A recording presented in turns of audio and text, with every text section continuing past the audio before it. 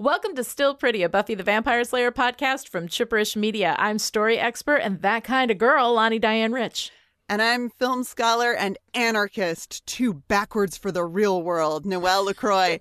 And we're here today to talk about New Moon Rising, the 19th episode of Season 4. New Moon Rising aired on May 2nd, 2000, and was written by Marty Noxon with Doug Petrie as story editor and directed by James A. Contner. Still Pretty, as you all know by now, I hope. If you're new, welcome. And now I'm telling you right now in this moment that Still Pretty is a fully spoiled Buffy podcast. We love to talk about what happens way down the line. Usually, we're going to talk about who dies, who doesn't die, who comes back from the dead. Does anyone come back from the dead? I don't actually remember.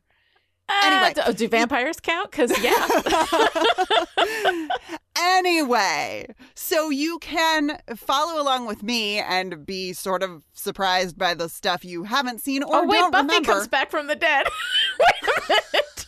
Oh, shit, that's right. That's like a whole Does anybody thing. ever come back from the dead? And I'm like, I don't know, vampires, but like that's a huge part of season. Right, that's actually that's all kind of a big deal. 6.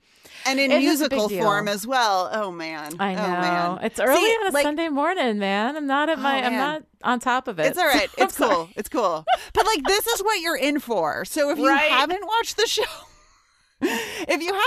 show, all the way through, I'm not totally sure why you're hanging out with us, but I'm glad you're here. But brace yourself for spoilers because we can't stop and we won't stop unless we forget. You woke up to a big bowl of Wheaties and now you're a fugitive. So let's go on patrol.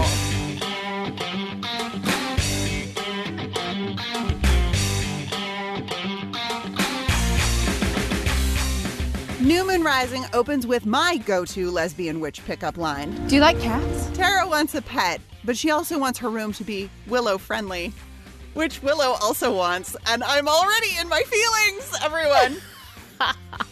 As they walk to the Scooby meeting at Giles's, Tara and Willow hold hands for the first time on screen in a non-vending machine moving, non-rose floating, but still so magical way.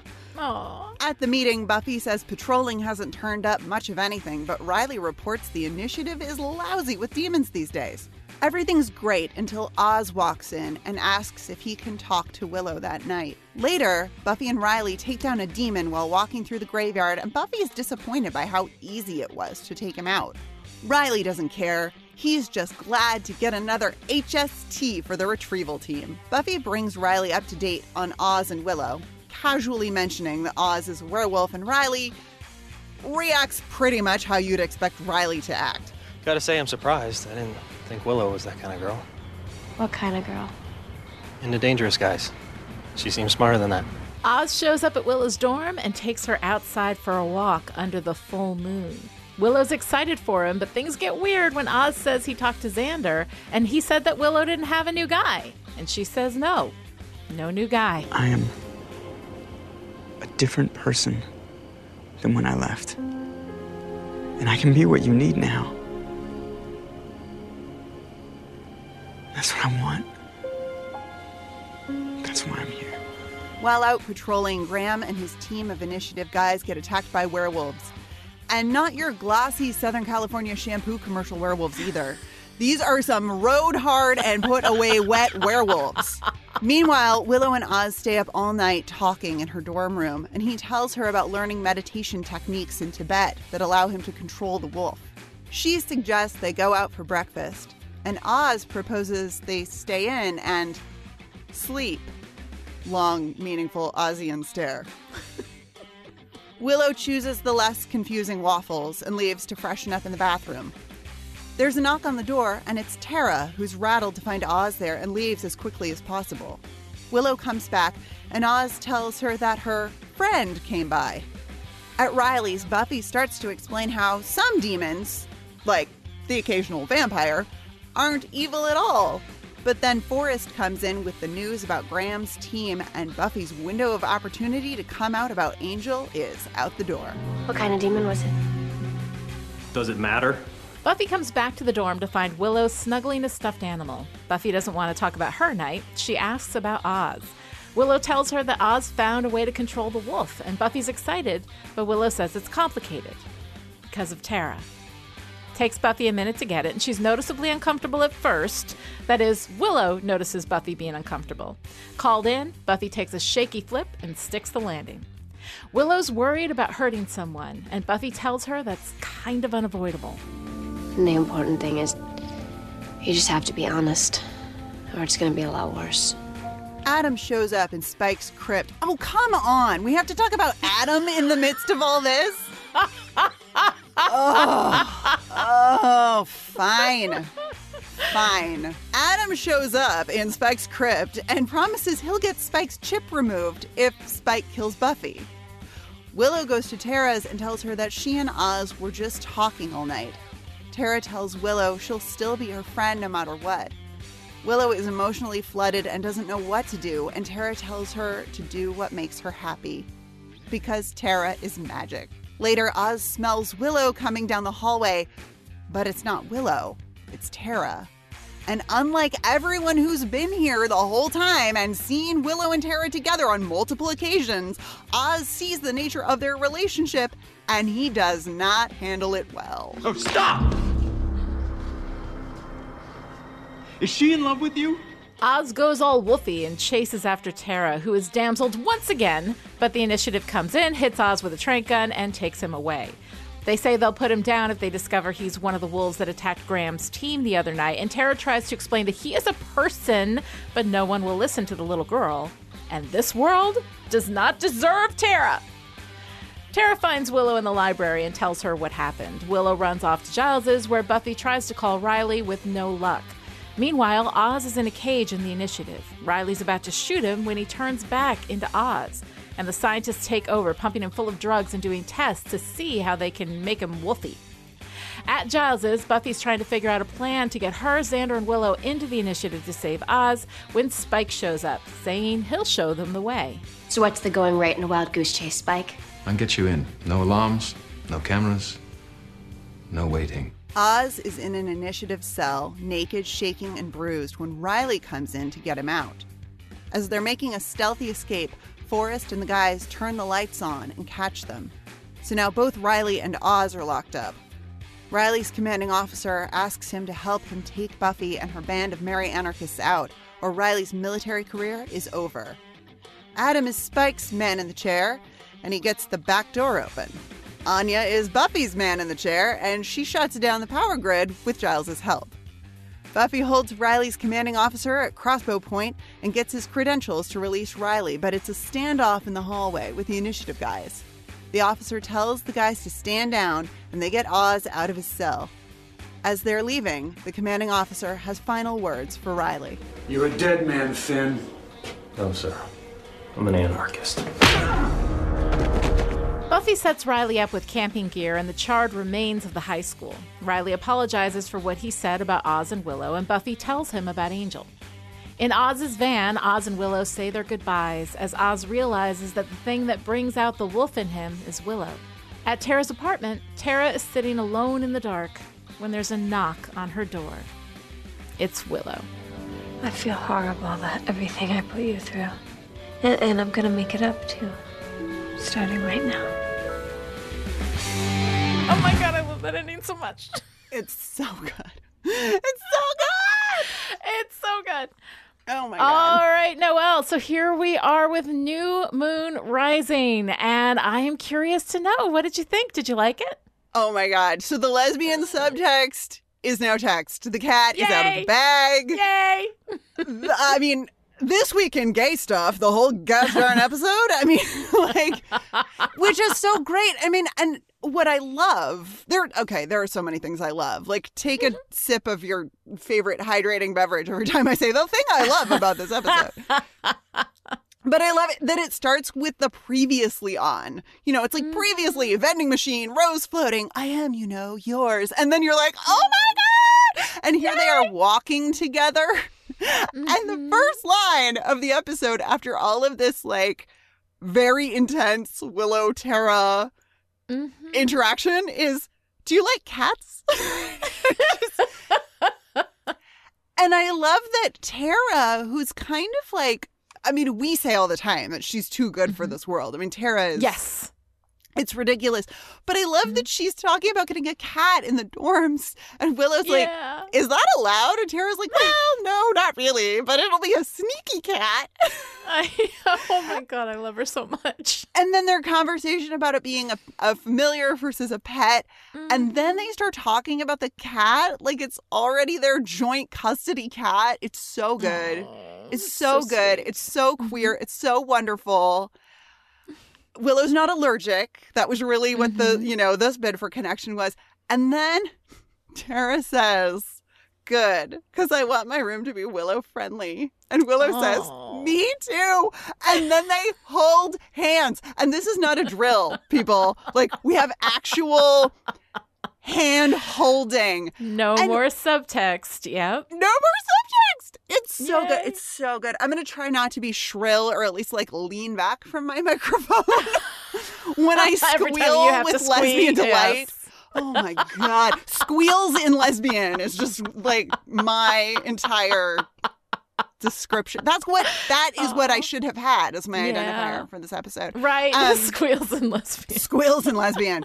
It's so good. It's so good. There's so much. I mean, I love Willow and Tara's relationship. Full stop. I love how good they are to each other. I love the way they continue to communicate with each other, even when stuff is really hard or really confusing. I mean, this is the big, I shouldn't say the big feelings episode, but this is a big feelings episode. When I think about what this episode is about, this is an episode about feelings. With a capital feelings. And I love that. I mean, I'm here for feelings always. But I love the complexity of this conflict. And it's because it's so real. It's so real. I mean, even without the queer storyline becoming textual on the show in this like really powerful way. Yes. There's a lot going on. I mean, Willow's big feelings about Oz coming back and it being complicated because of Tara. This is some like Joan arbitrating the weakness in me level internal conflict. Like this is... And it's really, I mean, it's so wonderful. I mean, it'd be wonderful anyway. Like, generally, love triangles, most people don't like them. I actually do.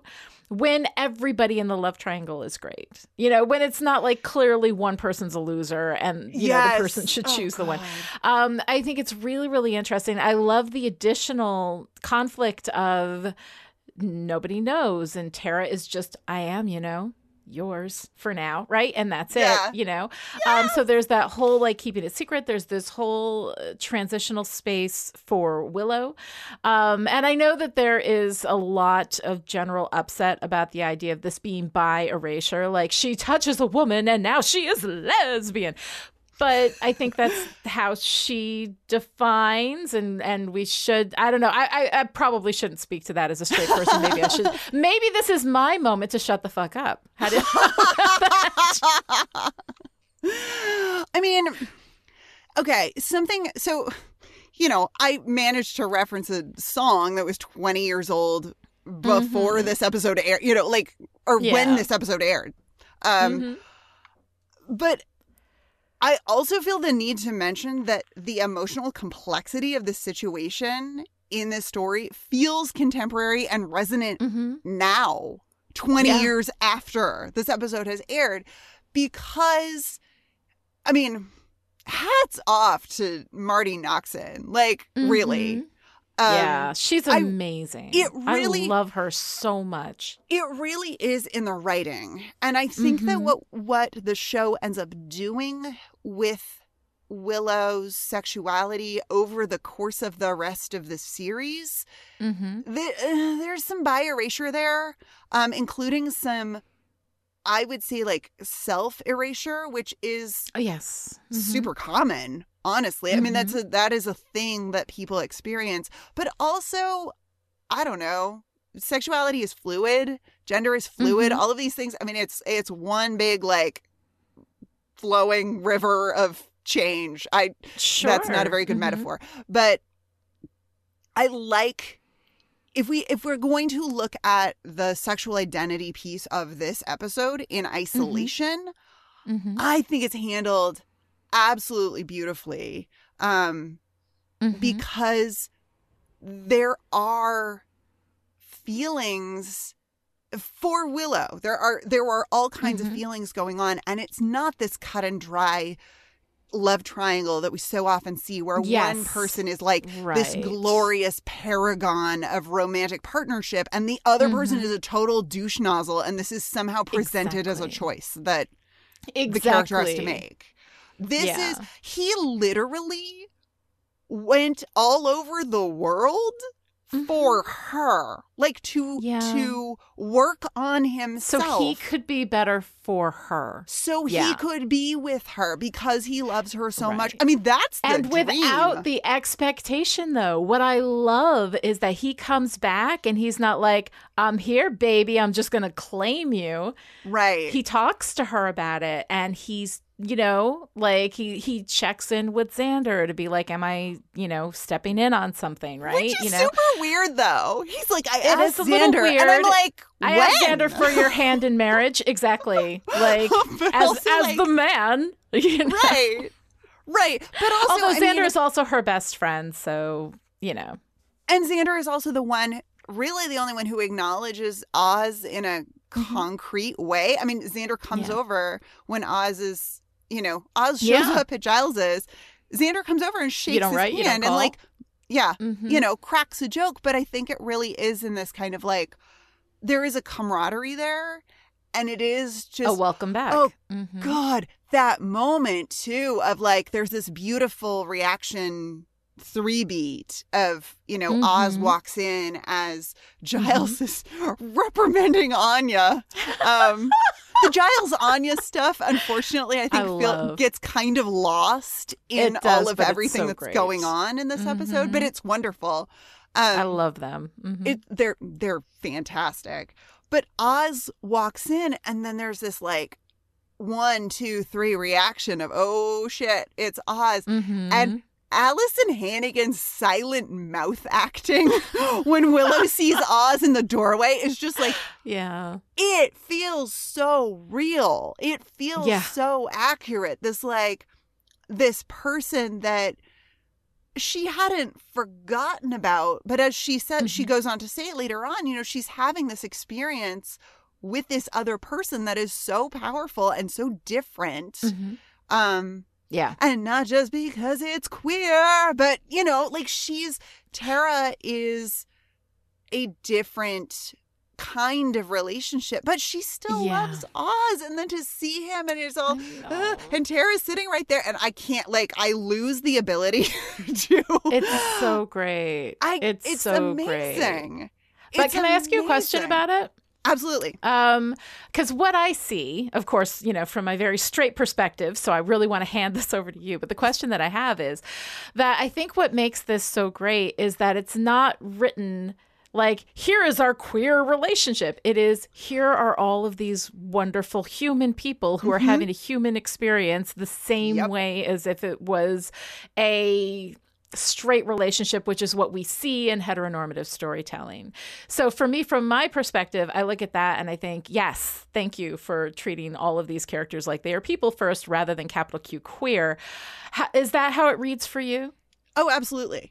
Absolutely. Yeah. And that's one of the reasons that I think it still feels relevant, really resonant and contemporary, even 20 years later, is it's just, these are just people in relationship. It's not, we're not like throwing up a huge rainbow banner. It's like, you know, this is like Tara and Willow are together now. And we're just letting that exist without, you know, without putting all of like the flashing lights around it. Now, part of the problem, of course, part of the complexity of what happens in this episode is because there were no flashing neon lights, like nobody figured it out, really. Like it takes Oz Like, the werewolf has to figure it out because the werewolf has been there for 15 minutes. He's been there for 15 minutes. But I'm going to make fun of it because it is I'm like, really? Like, no one noticed that Willow is spending a lot of time with other than Faith. Faith picked it up right away. Faith is like, oh, I see the nature of this relationship. Exactly. But yeah, no one notices. And of course, part of that is intentional on Willow's part because she's having this internal coming out experience and this, everything is new and different and it's really wonderful and exciting. But also, like, you can see her not really knowing how to wrap her mind around what's going on with Tara, which I think is a thing that is relevant to all relationships when you connect with someone on a level that maybe you didn't expect to connect on. Does that make sense? Like, if someone sees something in you, like if you have, and I think this happens in non-romantic relationships too. I think this happens in friend relationships and, family relationships. Somebody will see something in you that you didn't realize you needed to have seen and acknowledged. So Tara sees Willow and is like, you're a really powerful witch. And, essentially. And Willow's like, oh, holy shit, yes, I am. And I want to be seen and acknowledged for that magical power. Right. So, yes, I got off my original line of speechifying. No, I love it. I got off my original line of speechifying about, how, like, part of the reason, and this is why, like, fucking Marty Noxon, I love it so much. It's so complex because on the one hand, you do sort of feel like, really, guys, like, nobody figured it out. But also, Willow is just figuring it out herself. Yes. And she straight up says, like, I like having this thing that nobody knows about. That is just for her for this moment. That's not and about she has a being, right to that. Yeah, that's not about being the support person for Buffy, because that's something we've talked about a lot on this podcast, that Willow is a great support person for Buffy, and their friendship is incredible in a lot of ways. And this relationship with Tara is an opportunity for Willow. I think I get the sense that this is Willow feeling like the protagonist in her own life for the first time. Yes. Yeah, right. Not the sidekick. Yeah. So, and as her power grows as well. You know? Yeah. So it's so richly layered, and I love it so much. And I think it's a little bit goofy that Oz is the one who, like, immediately figures it out. But I also kind of love the way he figures it out. He does. Yeah. And I love the way he figures it out. Like, you can see registering on, I'm blanking on his name. Seth Green. Yes. I love the way you see registering on Seth Green's face that Oz is figuring it out. He's like, wait, I saw you at Giles's. Wait a second. Right. When she comes to the room after Willow goes to the bathroom, right? You can see there's a look on his face where he's like, huh, like he's taking in the data. He knows something's up. You know, so I mean, he's picking up on things in a really nice way, and I like that he does. It shows again, like, that he is so connected to Willow and that he pays attention to her. Yes. You know, and I love that she is the star of the show in his world. You know, like she is the main player on the stage. And I've always loved that about Oz. Yeah. Yeah. And it really does make it a difficult situation for Willow. Like, I feel her struggle because he comes back. So not only does this person that she has been, you know, that she feels incredibly connected to, has been missing, who left, you know, like, left her just, like, brokenhearted. Yeah. He's like, I have to go. And she's like, really? You have to? Like, she is so heartbroken when he leaves that first time. And so then to have him come back, and this is the thing she wanted. Yeah. Except not anymore. And it feels so It's like, this is how you do a love triangle, essentially. Oh, like, yeah. I mean, Yeah. This is how a love triangle is done well. People hate love triangles, and for good reason, because they're done shitty a lot of the time. But when they're done well, when everybody involved is awesome and you are actually experiencing the internal conflict along with the person who's the pinnacle of the triangle, that's beautiful. And that's a wonderful story to explore. I love that. It's fantastic. It's fantastic. There are a couple of little things too that I just love as we're letting all of this love triangle-ness kind of work itself out in this episode. We get this fantastic little, I want to call it an oral Easter egg when Riley and Buffy are walking in the cemetery, and Buffy says Oz and Willow had a rough breakup, and then there's this growling, and I'm like, it's pretty much what happened. Although Veruca's dead, but it was the ghost of Veruca. Right, the ghost of Veruca. He's like, who even? Yeah. But that delights me. Willow and Oz walking outside. I mean, there's a lot of walking outside in this episode. I did not do my research. I didn't take the time to track all of that. But of course, it starts with. Well, we have Buffy and Riley, and and Willow and Tara open the episode walking together, and then Oz and Willow, and it's a full moon, of course. And he says, "I guess you stopped keeping track of them after I left." I'm sorry. This is one moment that really pulls me out of the episode. I refuse to believe that Willow Rosenberg, budding witch in love with Tara McClay, witch from birth, would not know it was a full moon. Pulls me right out. Right out. Yeah, I completely I think you're absolutely right. The only thing is that Oz isn't Wolfie. And so it can be, and with all the distraction from Oz showing up, I believe that she would know. I believe that maybe for a moment she just kind of forgot that it was a full moon, rather than she stopped keeping track because the boy was not there, So, yeah. It was also in the days before astrology apps when you could really trivially know what the moon was doing at any given time. Was doing, true. But I mean, but still, I'm sorry. A witch would know. A witch would know.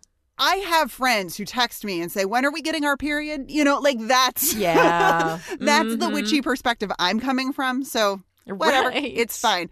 But it's a beautiful moment because we get to see the development of this conflict for Willow because she's so excited, and then she hugs him. Yeah, and it's, again, Allison Hannigan. Their bodies touch, and she's been elated. They hug. And you see it register on her face. They touch, and you can just feel all of that, sense memory coming back of, again, this is the thing I wanted, right? This is the person I thought I wanted. And I'm feeling some of those old feelings, but it doesn't quite feel the same. And it's this small moment of performance. And the music helps, of course. Yes. But, oh, man, it's just... I can't not be in my feelings in this episode. That's the whole thing. I love it. It's a great episode, and it is so. You're absolutely right. The emotional weight in this episode is so, and part of it is that Allison Hannigan is this you give her an emotional thing to do and she will fucking do it. Oh my God. She's unbelievable. Her ability to connect with that emotion and to express it physically and on her facial expressions is Willow never cries alone with me. If Willow cries, I'm crying. It's just pretty much that's how it goes. And I think really there is I want to say there's a global community of us too, right? But at any given moment, if you are watching Buffy and crying because Willow is crying, someone else is crying with you. This is just how it works. This is Willow how we know we're cries community. Alone. No, exactly. It's amazing. It's amazing. But, it's funny. I talk a lot about Allison Hannigan and her abilities as an actor. And she's incredible. But there are no weak links on this show at all. True. I mentioned Seth Green doing Oz, sort of slowly figuring it out. I saw you at Giles's yesterday. And he's putting it together. Why would these two ladies be hanging out in the same place at the same time? Yeah. But then when when Buffy comes back to the room and Willow, we see this like really complicated, like internal, oh my God, I have to say out loud this thing about Tara. You can see her, she has figured it out for herself, but you can see that she's never said it out loud to anyone before. And that is that's full body goosebumps kind of moment. Yeah. And then Buffy doesn't know, like Sarah Michelle Gellar, again with the physical performance, like doesn't know what to do with her hands, doesn't quite know how to stand. It's great, Will. No, that's good, Will. Yeah, that's great, Will. There are so many moments throughout the series, but I think of this episode in particular where on the page, I can't imagine the lines looked like a whole lot. Yeah. And it was really up to the actors to make a lot of these choices. Now, I know, directors are influential here as well. And there are, writers do put directions in screenplays and teleplays for actors. But there's a lot of the subtlety in the facial expressions, in the physicality that just communicates that. The depth of the emotion so well. And all of these actors who are all very young, incidentally, when they're doing this, like this is not, it's a series of very mature performances from people who are relatively young in the grand scheme of things. And I'm just like, it just impresses the hell out of me. The combination of the writing with all of this care that has been put into telling the story about identity and relationship and the conflict of getting what you want, but then realizing that maybe it's not what you wanted. Or it's not what you want anymore. Joss Whedon does that really well. Give somebody what they want. Absolutely. Because it always ends up being a monkey's paw, Oh my God. Or so a werewolf's paw, as it were. Or a werewolf's paw, if you will. Yes. Oh my God. But then, okay, there's something I don't know what to do with in this episode that I am sure you will have feelings about, because I've read your script. It's this conversation between Willow and Oz at the end where they're sitting in the van and he said, and it's the "you bring it out of me" stuff. Yes. And then the like, it's my fault. What are we doing here? Like, it's my fault. I upset you. Yeah. Which, by the way, is pretty much verbatim what abuse victims say to try to take some control over the situation when they're finding themselves abused. And the "you bring it out in me," why do you make me... I mean, didn't we go through this in Beauty and the Beast in season 3, right? You bring this, you make me into a beast. This thing. We already played this scene with acknowledgement and understanding that wasn't okay. And then to have it said from both Willow and Oz, who are people who usually see things in the right way, in the way that they should be seen, to have them both kind of slide into that narrative at the end is a bit of an all caps moment for me in the script. You might say it was an all caps. Oh my God, I cannot even with this 50 points from Gryffindor, So it's one of these things. I mean, in this circumstance, like Oz is not an abuser, right. But the idea that he goes all woofy and oh, well, that's good because we know you'll never upset me, that he can control his wolf, under the full moon, which is the influence that brings out the werewolf, the mystical thing that does it, right? He can control that, but he can't control being upset about Willow. So I think it's supposed to be romantic, and that idea that like, this, I beat you because of the love, because I love you so much is why I hit you, and it's your fault and you bring it out of me and all this kind of stuff that I find highly upsetting. At the same time, given the context of everything else in this episode, I usually do tend to kind of let it go, like, it's not the message that was that it was intended. It is a message that we get a lot and something that definitely needs to be looked at critically. But in an episode where so much else was so beautifully done, it's not one of those things where like you're hit with this the whole way through and then I end up having a rage episode, like I for this, like, it is an all caps moment for me, and calling it out, but I think I can let that go, especially because what the rest of the episode does is so beautiful and so wonderful, and Tara is too good for all of us. Nobody deserves Tara. Like, she is so wonderful in this episode, and I absolutely freaking love Amber Benson's portrayal of her.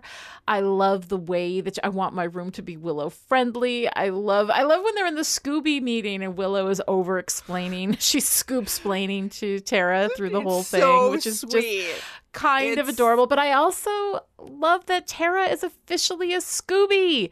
She ran the spell last week with Giles. That was her initiation. She is in. I love it. I love her being officially a part of things, and now we're pulling her in, and also the coming out in this episode that we understand textually, what's going on and what the relationship is with Willow and Tara. I love all of it, and I mean, even as they're taking Oz away after he has attacked her, right? Oh my God, she tries desperately to get somebody to listen to her, which of course it's Forrest, so he won't because she's a woman, right? Yeah. She tries to explain, no, he's a person, like this thing that just tried to kill me because I am sleeping with his ex-girlfriend. That's a very complicated situation. And had Tara not said anything, it definitely would have been wrong. But she is working so hard to save the man who just tried to kill her. I love all of it. And my new daily prayer is, may I someday be a human being who could possibly be worthy of Tara McClay. I'll never get there, but I think it's really good to have lofty goals. Tara, I mean, the Tara appreciation, or the Tara appreciation, yes, is so strong here. Yeah. I mean, I love her advocating for Oz when he's, a werewolf and then rushing to find Willow to save him. I love that. Yes, and there's so much that's so good in terms of like conversations that don't need to be had. Like, Tara is a Scooby now, and maybe there was a conversation about, hey, Tara's a really powerful witch and she ran the spell and kicked ass, and maybe we should like just keep her around all the time. I don't know, maybe that happened, maybe it didn't, but I love that we just like fold her into the group in this really beautiful, seamless way. I love everything about Tara in this episode. I love her trying so hard to be cool around Oz when she is obviously not cool. Her little, he sees her in the hallway and he says, hey, and she's like, hey, in this way that it's like I am trying to be casual and nothing, and my affect is casual right now. And this is so goofy, but I appreciate the fake out with Tara throwing the chair at Oz. Like, I know that it's just that timing of the initiative happened to hit him with the trank dart at the same time that she hit him with the chair. But first of all, fair play to Tara, like, good throw. Yeah.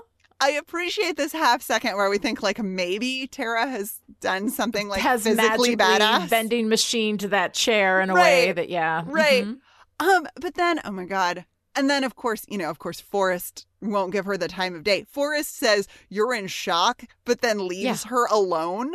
Yes. You don't leave someone in shock alone. Like, don't the initiative, like, okay, the initiative has a giant tinfoil pit, right? Yes. Don't they have, like, medics? Or at least, or a warming blanket, or somebody to deal with the victims of these attacks when they happen. Yeah. Okay, so presumably civilians occasionally see things that the initiative is trying to do.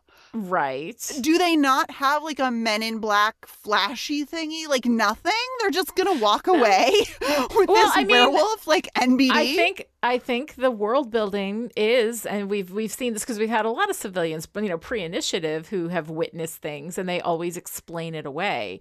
That the mind rationalizes what it has seen into something that it can understand, and most people can't understand vampires and demons and all that kind of stuff. So I think that like the initiative is probably playing into that phenomenon, and just leaving people in their shock to rewrite their memories and do it themselves.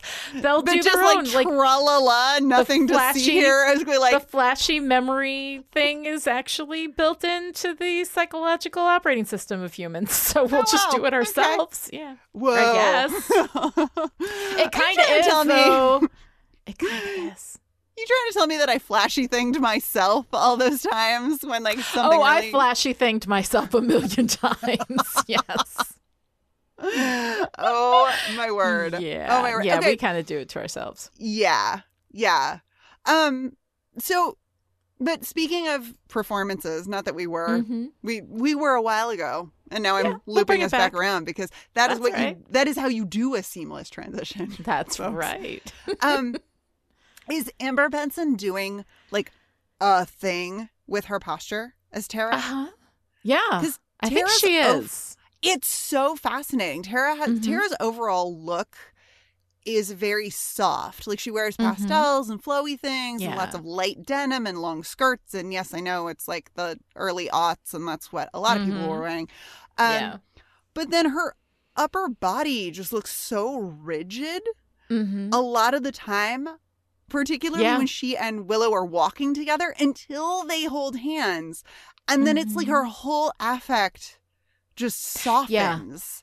There's something going on. I mean, like, I guess my question really is, did anyone else notice this? Is Amber Benson just a fucking genius actor and I somehow didn't know?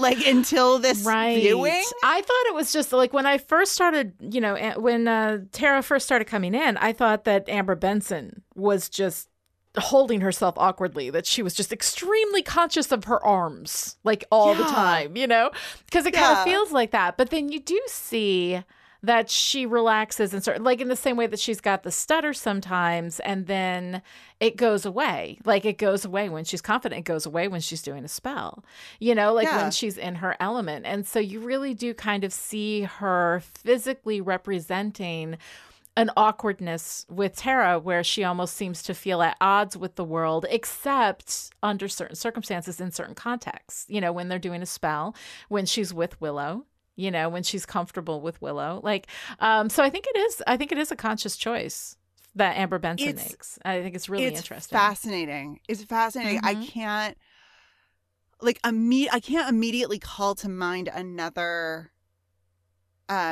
instance of this in performances that I've seen, and I love it. But it is fascinating to watch. Like she looks like you almost want to like shield her from the world. Yeah. There's like you don't know, like you don't quite belong. Let me wrap you in bubble wrap, my poor little darling. Yes. Right.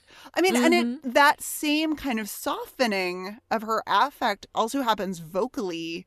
At a couple of key points in this episode in particular, actually, when Willow tells Tara that nothing happened, even though she and Oz were together all night, and Tara just has like all of the feelings under the surface, and she says, "Oh," and you see her physically relax, and then she says, "Really?" And this like really like I don't really want to let myself believe that, but I trust you. It's oh my God, it's so good.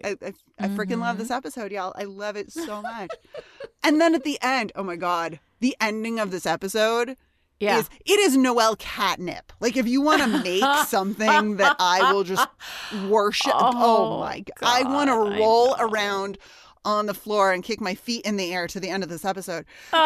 She's that little "oh yes" that she says at the end, and it's like a sigh of relief and delight and arousal all at the same time in two words. And I mean, I guess I just have to call it right here. Amber Benson, genius actor, y'all. Yeah. I mean, she's really wonderful. But the end of this episode, Lonnie, I can't. I know. I have to say, I am terribly envious of those of you who got to watch this unfold in real time. Oh, yeah, Like, but can you imagine having to wait a week for the next Buffy episode? oh my God. I Oh my don't God. think I After would have that made candle, right now, Oh and my then God. the candle, and you're like, oh my God, they're doing this thing. I know. But, I love I that mean- moment so much. I love I mean, that and moment. you know, Mhm. yeah. But you're absolutely right, because to be honest, I was also hanging on every word of the Tara Willow dialogue this morning. So if I had seen this at 17, I probably would have exploded. Like, I think maybe you might have. Yeah. I think maybe you might have. It might be a little bit too much. But yeah, no, when I got into Buffy, it was after the show had ended. The first time I watched it. So I got to just binge it, with the DVDs. Back in the days of Netflix DVDs. Yes, that's how old I am. oh, and they would send you the little red envelope. The little and then red you had to- envelope, yep. Yeah. And then I would put watch the first DVD, then I'd throw it in the mail and start binging the other two so that I get the next one as quickly as possible. Right. And try to watch them all at once, because it was Oh, man. it was an obsession. It really, really was. But here's the thing though with Tara. Is have we gone an episode, and I think maybe we have one or maybe two episodes that have Tara in them in which she has not been damseled, because she gets damseled constantly. It's like Giles getting knocked out in season 1. Like every time Tara is damseled, and I'm like, ugh, can we not? I mean, I don't know. I'm racking my brain, but of course I can't remember anything because I'm still hanging on the right now. Right now. Oh God, I love that so much. I know.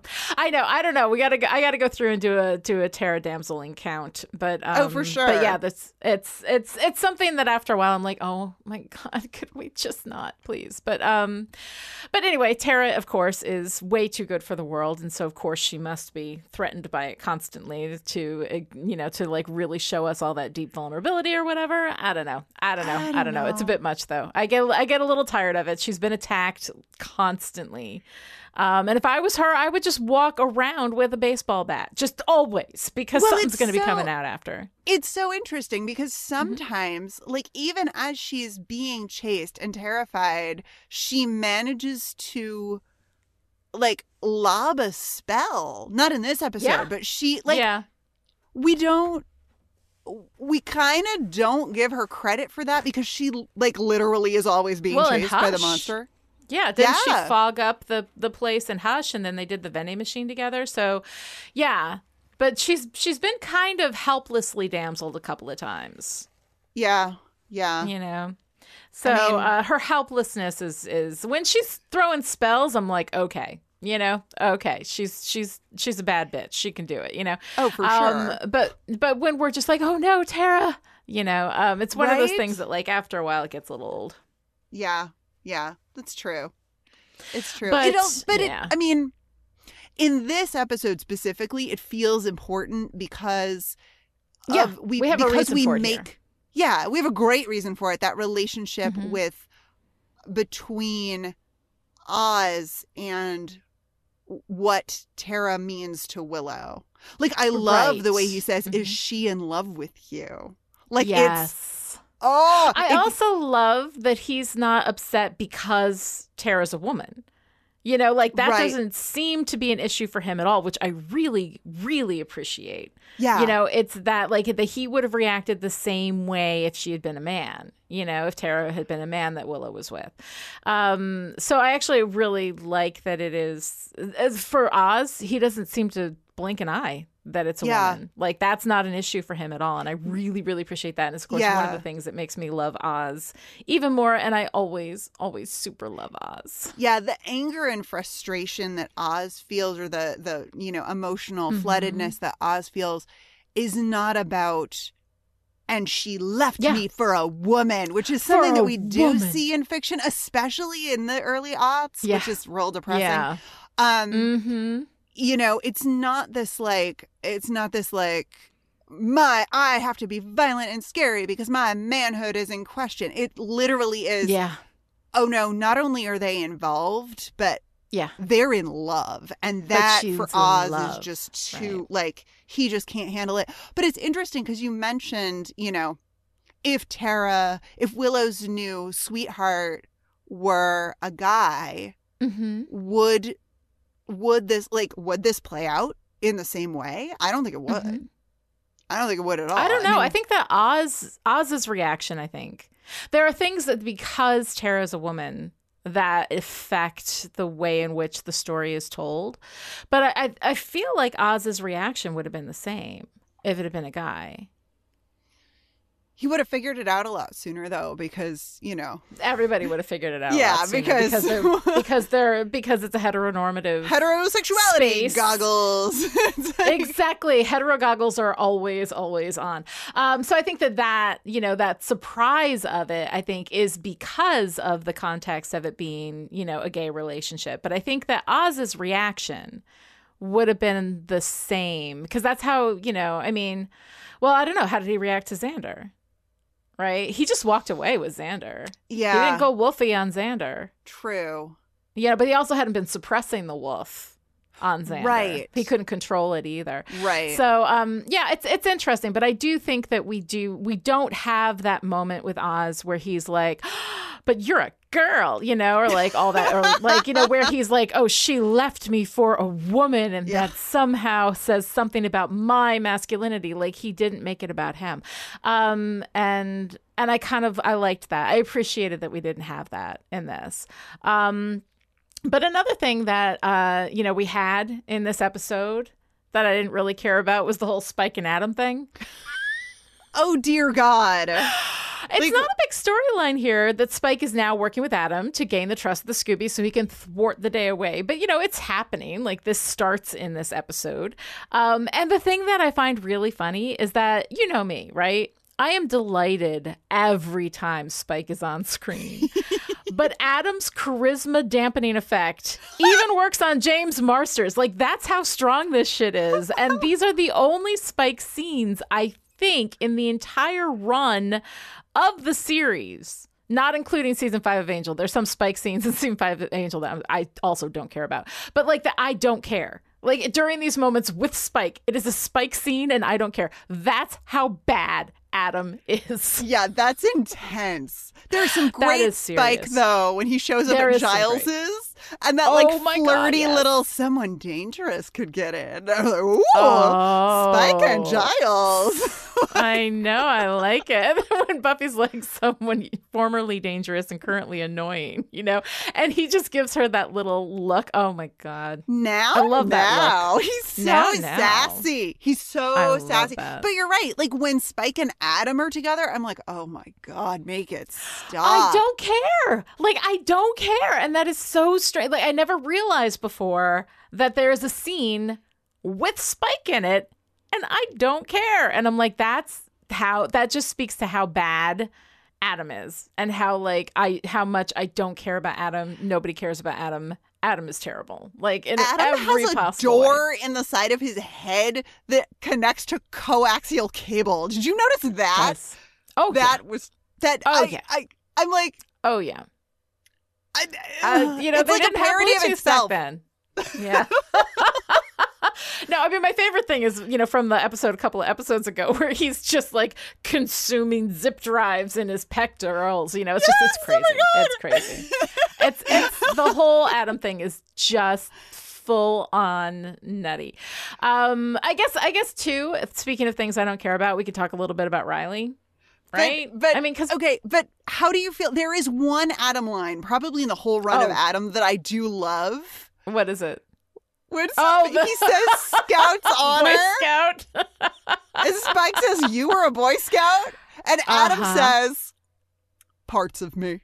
Parts of me. Yeah, actually, no, that is. Although that makes me wonder, though, like, does he is made up of a bunch of parts, right? Totally.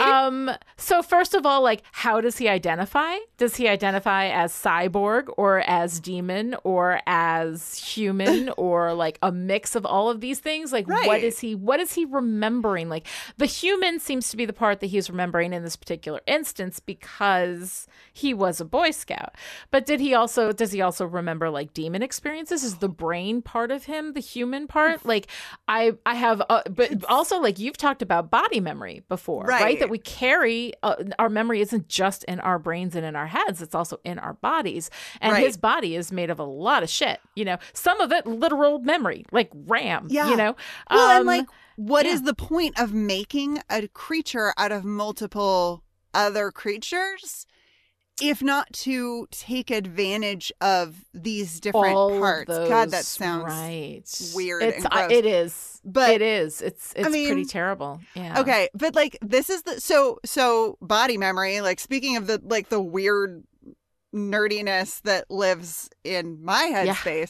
So he says Scout's honor, and he does the 3-finger that we've all seen. And I'm looking at that, and Spike says, you were a Boy Scout. Except that the gesture that Adam does is the Girl Scout gesture. Right. You went down a little rabbit hole on this one. I did. This is my favorite thing that happens. I love that you pretty when I glom this. onto something minor that has no bearing on the story or I love the lots of things you do, and this is my favorite. Yes. This is the kind of shit I do. So I'm like, wait a minute. I know that gesture. I was a Girl Scout. So I went down a web rabbit hole, and the difference between Boy Scouts and Girl Scouts appears to be the right angle of the elbow. So the Boy Scout hand signal has the elbow straight out from the shoulder, and the Girl Scout hand signal has the hand roughly at the height of the shoulder. So elbow kind of down by your side as opposed to straight out. Well, we're presuming that his left arm his right arm is male. Maybe his right arm is female demon who was a Girl Scout. Who knows? And, So if it really is just like this angle of the elbow thing, I mean, presumably the non-binary and genderqueer Scout salutes are when your elbow is anywhere between down by your side and raised to 90 degrees. Like, who even knows? This is the kind of shit that I pay attention to, and I love it. Sorry, not sorry, I guess. I love it. I mean, I think that's what I have. That's what I have. I love that you do that research. It never would have occurred to me because I was a Girl Scout back in the day, but I don't remember the difference. Do you remember the Girl Scout? Boy Scout Do you remember the little, what is it? The little oath? I don't remember. Oh, do you remember the oath? Yeah, the oath. On my honor. Okay, everybody Girl Scout hand signal. 3-finger stuff. On my honor, I will try. Is that? Yes, to serve God and my country. To help people at all times and to live by the Girl Scout law. Oh, my goodness. Wow. All I remember is on my honor, I will try. And I can't even say that that's on my from honor. Actual memory. But Lonnie, that's actually a great oath just for life. Because that's a complete thought. On my honor, I will try. You know what? And absolutely. I am down with that. On my honor, I will try. I will try. I will try. I will fail a lot, but I will try. I will try. Absolutely. Absolutely. All right. So speaking of failure, I guess we talk about Riley.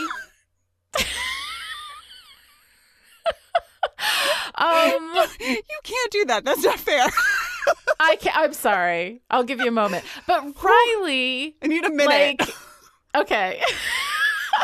That was fantastic. Anyway, thank you. Every now and again, I can catch a segue. It's like catching a wave in surfing. Every now and then, the writer brain sits up and takes notice in a big way, and then you just go with it, and I love it. And that just run with it. Speaking of shit you do that delights me. Anyway. Aw, thank you, baby. So Riley, right? Here's his whole bigoted thing, right? God. Gotta say, I'm surprised. I didn't think Willow was that kind of girl. And then he says, I'm just saying it's weird to date someone who tries to eat you once a month. And my thing is, if it's only once a month, break up. Stop dating that person. Everybody likes different stuff, but yes, I hear what you're saying. I support your life decisions. This is true. If you like, okay, we'll just leave that where it is. I'm gonna leave that where it is. Dining al fresco. It's fine. Fine, whatever. Yeah, it's all good. Buffy has been with Riley. This is the thing that again, like, there's so many things about this relationship with Riley that just like it feels like the writers knew this relationship was no good the whole time because Buffy has been with Riley all this time. Right? They have fallen in love. They have said the L word. They are absolutely in it. Right? And he still doesn't know that she used to be madly in love with a vampire with a soul. Like, that seems like the kind of thing that you would talk about in a relationship. Now, if you're just sleeping with somebody, fine. But this is a love, you are my person relationship, right? So that At to least, me... I mean, that's how it's presented, yes. Right. And I don't know, like, I can't imagine that because I am not a secret keeper, as anybody who has listened to me for any period of time. There's nothing in my life that y'all don't know about. Nothing. Like, I even talk to like the public. Like, I'm always like one of these like very, very open people. And I think that things that are private and things that you keep to yourself are legit, even in close relationships. But to me, like, this feels relevant. Like your sexual romantic history, I think, are relevant to your current romantic partner, especially somebody that you are with who is your person. Like, once you're at the I'm your person thing, I feel like those things are relevant and need to be discussed, right? I mean, is that true, or is it just me the way that I am? Well, okay. I guess. All right, I have many thoughts. Yes, no, please do. Because I think I do feel like I'm wrong. No, because I have this thing about secrets too, or like not telling the whole story. But it's because of my personal history that I have a really, really strong reaction to that I don't feel is legit. It's one of the things that I'm. Well, let me have Lonnie's therapy moment. It's one of these things that I'm legitimately like struggling with right now. Right? Is like, how much does somebody have to tell me? And for right now, it's everything. Like, right. Because otherwise it really, really freaks me out because of the abusive relationship that I had. So I think I'm wrong, but I really want to hear, as I talk over you, I really want to hear what you have to say about this. Well, I'm so sorry. Yes. Well, the actual first thing I want to say, which you may want to edit out of the podcast, is that you are a total open book. Like 99.9% of the time. Every now and then we'll just be like mid-conversation about something and I'll just like throw something out there and you'll be like, oh yeah, I've done that. And I'm like, what? Yeah, that's like, different because there's something I forget to tell. It's so funny though. Right. If I've forgotten to tell you if it's relevant at all, though, I will share everything. Like, oh yeah, I've done that. And I'm like, what I do, right? Wait. Yeah, I was having this. Yeah. Anyway, so I am a surprise. Plot twist. Hey. Then you just yell plot twist and run away. Plot twist. All right, I will. Throw down a smoke bomb and plot twist and run. Escape on a motorcycle. Rappel down the side of a building. Like normal stuff that people do in friendships. I mean, okay, but Buffy and Riley, we've alluded to Buffy talking with Riley about some of the Angel stuff when Faith was an issue. Mm-hmm. Willow and Buffy are having a conversation and Willow says, what did you tell him about Angel? And Buffy says something to the effect of like, just the broad strokes. Oh, that sounds bad. Yeah. Just the like... Just the broad strokes, if you know what I mean. There you go. But Buffy says something about like she glossed over the details. Yeah. Like but it's presented, I think, in this episode as like this is everybody's coming out episode. It's not just Willow saying out loud to someone else, Tara and I have a relationship. It's also Buffy getting to this place where she feels like she can tell Riley the details of this super important relationship that she had with a ensouled vampire. And also Riley's coming out moment about where he wants to be on the side of initiative versus not initiative. So I feel like it fits in with the kind of, I don't know, the friction in the Buffy Riley relationship of like initiative versus Scoobies. Right. Like I buy that she wouldn't have told him because I mean, I wouldn't have told him. Like, I'm like, oh, this dude, like, he looks great doing push-ups and he's real sweet in a lot of ways, but I'm not going to tell him about the ensouled vampire I used to fuck. No, Right. like, that's not, no. If he's not your person, yeah. But like the thing is, up until the I love you, you're the one, that shit, right? I'm completely, yeah, absolutely. She doesn't owe Do they him an have that explanation. conversation, though? Yeah, I think they have. Have they had Although that actually conversation? they don't talk. They don't, right? Because he said he loved her, but he said it to Faith without realizing that it was Faith. Right. And then they specifically did not talk, which is Buffy did not want to talk. Right. In Superstar. So yeah, but they do seem to be like, this is my person, this is my boyfriend, this is my, like they seem really coupley.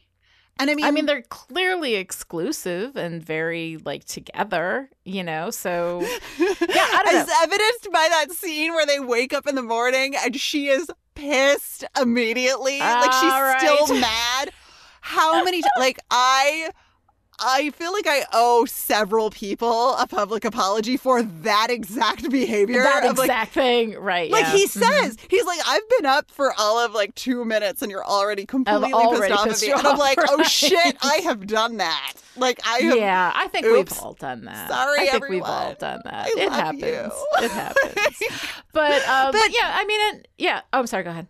Oh, but I was just going to say that their relationship dynamic is this kind of weird push-pull of like, we've seen Riley say, even in the previously on a couple of times, you're strong. I like it. Like, he likes the idea of being involved with Buffy. But then, like, does he really? Does he really, though? Does he really? Well, and then he says, they're hanging out at the exploded Sunnydale High School, which I think is an interesting choice, but okay. And he says something to the effect of, like, you can tell me anything. And I'm like, can she, though, dude? Like, really? Like, can she? Well, clearly she doesn't think that she can because she hasn't, know? And I mean, it did come up and she gave him the Cliff's Notes, the very, very heavily edited Cliff's Notes, I think about that. So I find that just really kind of interesting, but this is not a great relationship. Buffy with and Riley are not an example of how to do a relationship. Like, they do not have conversations about things that are probably relevant to their lives. Like, which makes it really hard to accept him as the big love story now. So yeah, I don't know. It feels a little, and then we have this moment, of course, with Riley's "I'm an anarchist" thing, which he is not, because being anti-evil doesn't mean being anti-military or anti-government. And I feel like on a normal it depends day, on how you define evil. well, okay, fair enough. I mean, but that's a different podcast. Not anti-specific government. But yeah, like government, like theoretical I mean, that's what anarchist is against, like, the organized running of things by a centralized government. But I feel like on a normal day, Riley would like appreciate that he hadn't changed, but the initiative, or what he understood the initiative to be, had actually changed. And yet here he is because this guy called them anarchists, and he said, I'm an anarchist. And I don't think he really meant that he's an anarchist, but something about that I was just like, whatever. This is supposed to be Riley's big moment, his big standing up, and he's like, I'm an anarchist, punch in the face. I actually kind of love it. I love it. I'm glad that you love it. I'm glad it didn't really ring for me, but I like that you liked it. It's kind of, I find it enjoyable. I also find it very there's something kind of sweet about Riley's coming out moment of like, because his colonel has said, like, no woman's worth it, whatever. Right. Mm-hmm. And he's like, I'm an anarchist while he's punching this dude, which really means like, yeah, bro, this woman is worth it. In an episode that's really about like women being worth it on some level. So yeah, kind of nice. I mean, I like it. But I'm glad you like it. But we all know that I have a weird soft spot for Riley. I'm so glad that you do, because I don't. And I just get sick of hearing myself bitch about Riley all the time. And I can imagine some people in the audience do too. So I'm really, really glad that you're there to like appreciate Riley for. I enjoy him. He's a big golden retriever of a dude, but he's like,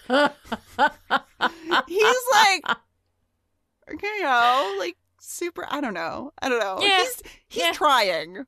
Like, yeah, he's on his honor, he will try. Exactly. I'm not in the business of giving out gold stars and cookies to cishet white men who are just trying so hard. But I don't know. Something about Riley. I think it's the shirtless push-ups. I think I get distracted by hunks so funny. Doing push-ups first thing in the morning. Anyway, moving on. I appreciate it. Well, okay, one more thing is that I've talked a bit about my bizarro curly hair Buffy theory, right? That when her hair is curly, we know that the world is fundamentally different, right?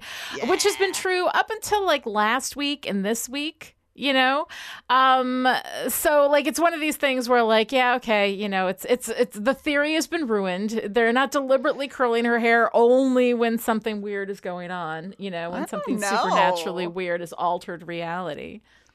Well, except that we can queer this if you want to. Oh, yes, let's. Because these are back-to-back bizarro sexuality episodes, for lack of a better term.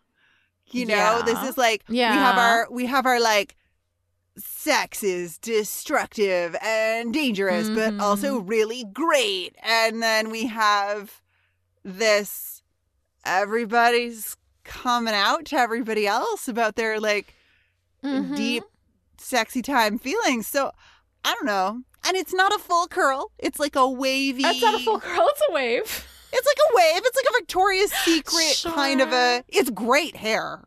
I absolutely love it. I like it. I like it. I don't know. If you wanted to get a little bit more metaphorical with your Buffy curly hair theory. Sure, with the bizarro world. I mean, technically, I don't think it's a supernaturally altered bizarro world. No. But you know what? I'm willing to accept your sex is weird. Whole thing. We're being weird about sex. Sex is weird, guys.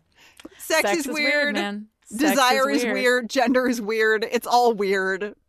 All really Sometimes really weird. You love a witch and a werewolf at the same time, and it's just so confusing. Sometimes you do. Sometimes you need two little Pezzes. Two little Pez dispensers. All right, Noelle, what are you wearing? Oh my God, I'm wearing so much. This is a great episode for clothing. Yeah.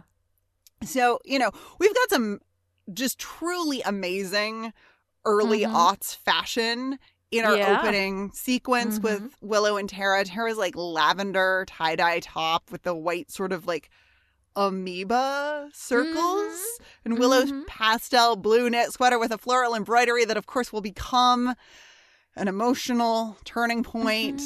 And then Willow's orange shirt has a chandelier print on it, but it sort of looks like the beginning of a mushroom cloud or a volcano about to erupt. And I could go on and read like a lot into that. But I love it. The bottom line with the two of them is they just look so cute together. They look so good and so like I look at them and they're this wonderful like time capsule of early aughts like lesbian teen witch fashion, and it makes my heart very happy. So actually, if you go ahead and hit pause at about 3 minutes and 50 seconds into the episode, you'll see this beautiful tableau of everyone at the Scooby meeting, and the costume and set design is just gorgeous. Everybody looks so good at the Scooby meeting. There are many colors in the Scooby rainbow, but also I just feel like there was so much time and attention put into the look of all of these characters for the show as a whole, certainly, but this episode in particular. And and this is not the body language section of the podcast, but check out everyone's body language. It's great. It's great. It's masterful. I love it so much. I kept noticing Willow's green choker. It's like a crocheted green choker. Yeah. I don't know that it means anything in particular, except that I had something similar as a bracelet in college that my mom made. So my mom doesn't listen to this podcast, but like shout out to my mom for like crocheting a rad and very fashionable thing that Willow also happens to have. And I talked a little bit about this sort of softness that Tara has. Her makeup in this episode is highlighting that in a really, really great way. They do something probably in combination with the lighting, but something about that her makeup makes her look really like Bambi-eyed and super vulnerable and very... She doesn't look like she's wearing a lot of makeup, which of course is always a lovely trick of movies and television to make us think that, you know, we should all just be glamorous all the time. But Tara specifically looks really like she looks very open and vulnerable. I think more so even than usual. And that feels really appropriate for this episode where she's on kind of shaky ground because she loves Willow and supports Willow and wants Willow to be happy. But she's like, oh, this might be the end of our romantic relationship. And I just, oh my God, But very she's so intense. wonderful with the "I'll always be your friend. I'll always be there for you." God, Tara is too good. She is, she's like way more something, like emotionally mature. Like she's way, she's I mean, we'll talk a lot about Tara. And we will talk a lot all about things Tara. Yeah. Welcome to Still Pretty, a Tara McClay podcast where we just talk. I mean, come on. Also, I think, have we talked about Oz's coat? I don't think we did. Section? No. I think I have this memory of talking about it. I'm sure every other Buffy podcast has talked about it because it's one of those things that's like out there in the cultural, you know, soup that we sort of all know that Oz wears this sheepskin coat. Yeah. So he is literally, and that was done on purpose. So he would literally be a wolf in sheep's clothing. Yeah. But I want to address Willow's coat when they go for their little walk outside under the full moon. I mean, killing me with the floral embroidery. She's wearing this puffy coat that sort of looks like a super femme version of Oz's coat, and it has this beautiful floral embroidery all over. It sort of kind of matches him, but then it also is reminiscent of her floral embroidered sweater that Tara will wear later on. So this like this like outer, there's something to be said here about like the outer marker of relationship, something, blah, blah, blah. It's deep and meaningful, but also it's just a rad coat. Yeah, it is. It is. You know, and Oz, has Oz never not looked great? No, he always looks great. He always looks looks fantastic. great. Yeah. And here he's wearing this beautiful linen tunic in these like really gentle pale colors, but with a dark burgundy t-shirt, I guess, underneath, as this great visual cue about how things are with him mentally and emotionally. So, you know, lots of like layers to, there are lots of layers to everyone in this episode, but Oz, in Oz's costuming, we have this great visual representation of, you know, outside he's super like all natural and chill and meditation and herbs and charms and chanting, and you know he's got this figured out, but underneath there's that like blood boiling dark werewolf that he's just barely got under the surface. And I love it anytime costumes can be a visual metaphor for what the character is feeling or what their true nature is. I love it. It's just one of my absolute favorite things. So for, you know, directors, budding directors out there, that's something to think about. You know, how can you work with your costume folks to depict that characters, not just the characterization, not just like, oh, this is a person who would own a jacket like this, but like what is going on emotionally with this person in the scene. There's I will do this every now and then where I notice something that I think is just a coincidence, but you know what? This is the joy of doing a queer reading, a queer reading. When Tara goes to Willow in the library, Willow is wearing this purple tunic. We have a lot of purple on our lesbian witches, which I appreciate. But also Willow is wearing a necklace that kind of looks like the colors of the lesbian pride flag.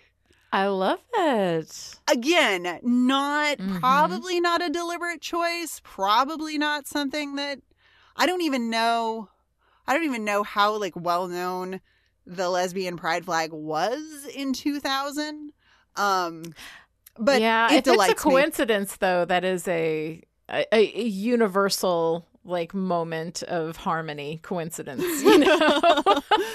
Sometimes you just have like one of those delicious zeitgeist moments, and we all just Sometimes go, "Yeah, it happens. It's great." Yeah. In a more mundane costuming moment, I love that Riley Finn, who is completely enormous, has managed to get Oz clothes that fit on his wee little werewolf man frame. How thoughtful we already know what that? side Riley's going to come down on because he got Oz clothes that fit. Mm-hmm.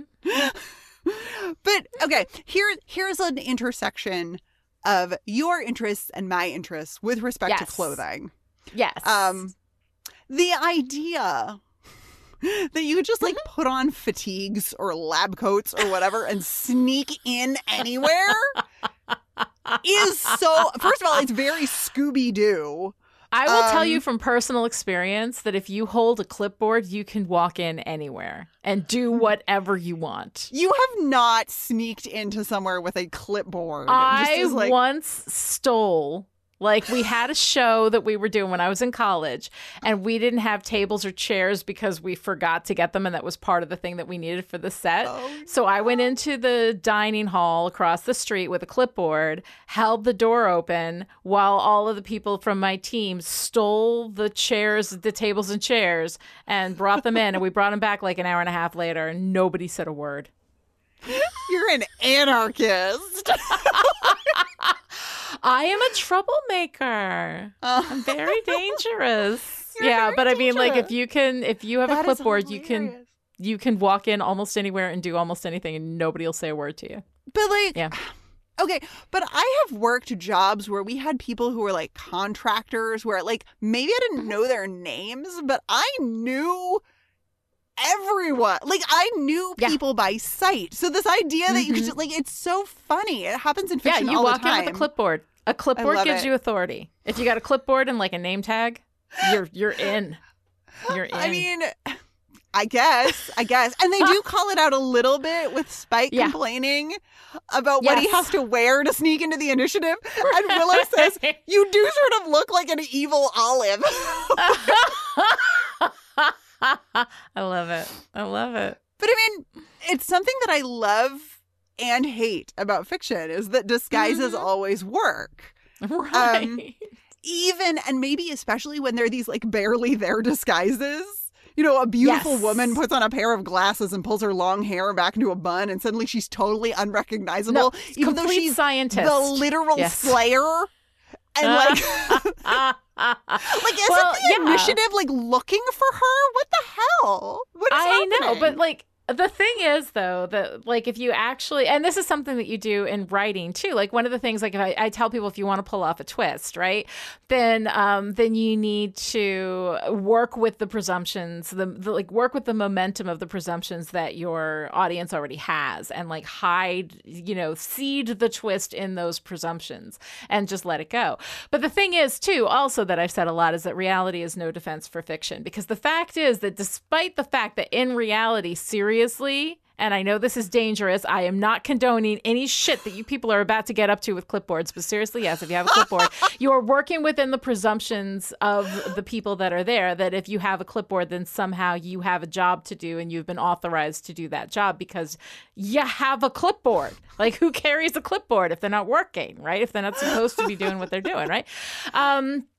But the fact that you can do that in reality, again, reality is no defense for fiction. Just because it can happen in reality or because it does happen in reality doesn't mean that it's necessarily believable within fiction, because fiction is not about reality. It is about believability. And so I think that you do have, despite the fact that I just made the argument that no shit, you really can do that, that you're right. You're absolutely right. Because the thing is that it is realistic, but it's not terribly believable. And fiction needs to be believable or your audience isn't going to ride along with you. So, yeah. Yeah. I mean, and also, like, power of, being, like, a pretty woman with white skin and a clipboard. Like, there are more factors here than... yes, please, yes. Let me acknowledge my white privilege and take that back a little bit. I'm sorry. But yes, it's also if just you are like, a white person with a clipboard, generally if you're a you white can get person away with a clipboard, anything. like, I just, as you were saying, like, I'm sorry. I apologize. You're absolutely right. Yeah. Or a collared shirt, or like a, I mean, I guess that's, Right. and I guess that's what the lab coat is about too. Like if you see a person in a white coat, well, Yeah. they didn't just like throw that on over their clothing, right? Like they Can't obviously get it are at the supposed to be Halloween wearing that white store. coat. Exactly. Anyway. No, it's really true. Anyway, That's really it's true. one of those things that in fiction always, it's like, it's the push me, pull you. It's like, I'm like, Right. oh, I'm so here for this, but also this is completely bananas. Like it is backwards pants day. It is completely bananas. Like, yes, it is. I don't know. That's what I got. I already talked about Riley, punching Yes. his, punching the guy. colonel. Although I do like that he's wearing like the initiative is wearing this like olive green, this evil Yes. olive. And Riley, when he says, I'm an anarchist and punches out the colonel, he's wearing a burgundy shirt because he's like, he's opposite on the color wheel, right? Like he's going against the initiative, but also he's like going with his passion because fuck you, dude in authority. Like this woman is worth it. Absolutely. All right. So, wow, that was a pretty good run on what are you wearing. I really like that. What's your girl power moment of the week? Oh, wait. Let me not forget. Oh, not with a girl pal bit. I have to get Spike in there. What's your girl power moment? I mean, Willow coming out to herself visibly right before she comes out to Buffy and says it's complicated because of Tara. And we see it register on her face that, like, here we go. We're going to acknowledge it. So good. Out loud, textually to my best friend. And holy shit. Like, if you've ever had a conversation like that, you know the strength and power that it takes to do that. And I just, oh God. It's so great. It's so good. It's so good. It was really good. All right, so for this week's moment in Riley, actually, this is the most I've liked Riley, I think, so far. I like that he realizes he was wrong and he self-corrects, after a while with his bigoted understanding of demons and werewolves and all of that. I love that he rescued Oz. I love now that you brought up that he brought Oz clothes that fit. Also shows some real, thoughtfulness in Riley. And stood up to the shithead commanding officer. So I think that those are all really good. It's the most I've liked Riley. And I didn't have to rely on liking Mark Blucas either. These are actual character moments for Riley that I liked. Good point. This is some I actual didn't have to go good back to Riley that. and not just like Mark Blucas's big arms. Mark Blucas is, and the thing is, I like his delivery. I'm not going to reduce Mark Blucas as a human down to just the fact that he's fucking beautiful, because he is. But I like, there's a lot of things about Mark Blucas as an actor that I really like. But Riley is always a problem for me. So I'm really glad that I have Riley character moments that I can enjoy. All right, Noelle, so what's your favorite part? Oh my God. Can the whole episode be my favorite part? I mean, It can. except for the Adam stuff. Yes. But okay, because but who really cares? like if I have to choose a favorite part, it's Tara saying, I want my room to be Willow friendly. It's such a baller move. It's so good, especially for someone who we hear actually struggle to speak on a somewhat regular basis, Tara knows how to talk to women. Aha, I like it. Damn, Tara. Go, girl. Go, girl. Go. I like it. What about you, Lonnie? What's your favorite part? Oh, God. At the end, right now, and then blowing out the candle. And oh, my God, it is so, I love that. Every time, and then the screen goes dark, and I'm just, my little heart just fills with love and happiness and everything, and the world is okay suddenly. Yes. Yes. If you enjoyed this conversation and would like to join in, come find us on social media. Lonnie is at Lonnie Diane Rich on Twitter, and I'm at Noella Loud on Instagram. And the hashtag is Still Pretty. This episode of Still Pretty was brought to you by the Chipperish media producers who support us on Patreon at the power producer level. These people are the reason why Still Pretty is coming to you free and ad-free right now. So thank you to our January producers: Jonathan, Shelley, Kristen, Noelle, Alyssa, Erica, Abigail, Alice, and Sarah. And this week's special message for our power producers: I feel like some part of me will always be waiting for you. Like if I'm old and blue-haired and I turn the corner in Istanbul and there you are, I won't be surprised because you're with me, you know? To find out how you too can support Chipperish Media, visit patreon.com/Chipperish. Other ways to show your support: write a great review on Apple Podcasts, tell your friends about the show, or go out for the less confusing waffles. We'll be back next time with the Yoko Factor, the 20th episode of Season 4. Until then, you were a Boy Scout? Parts of me.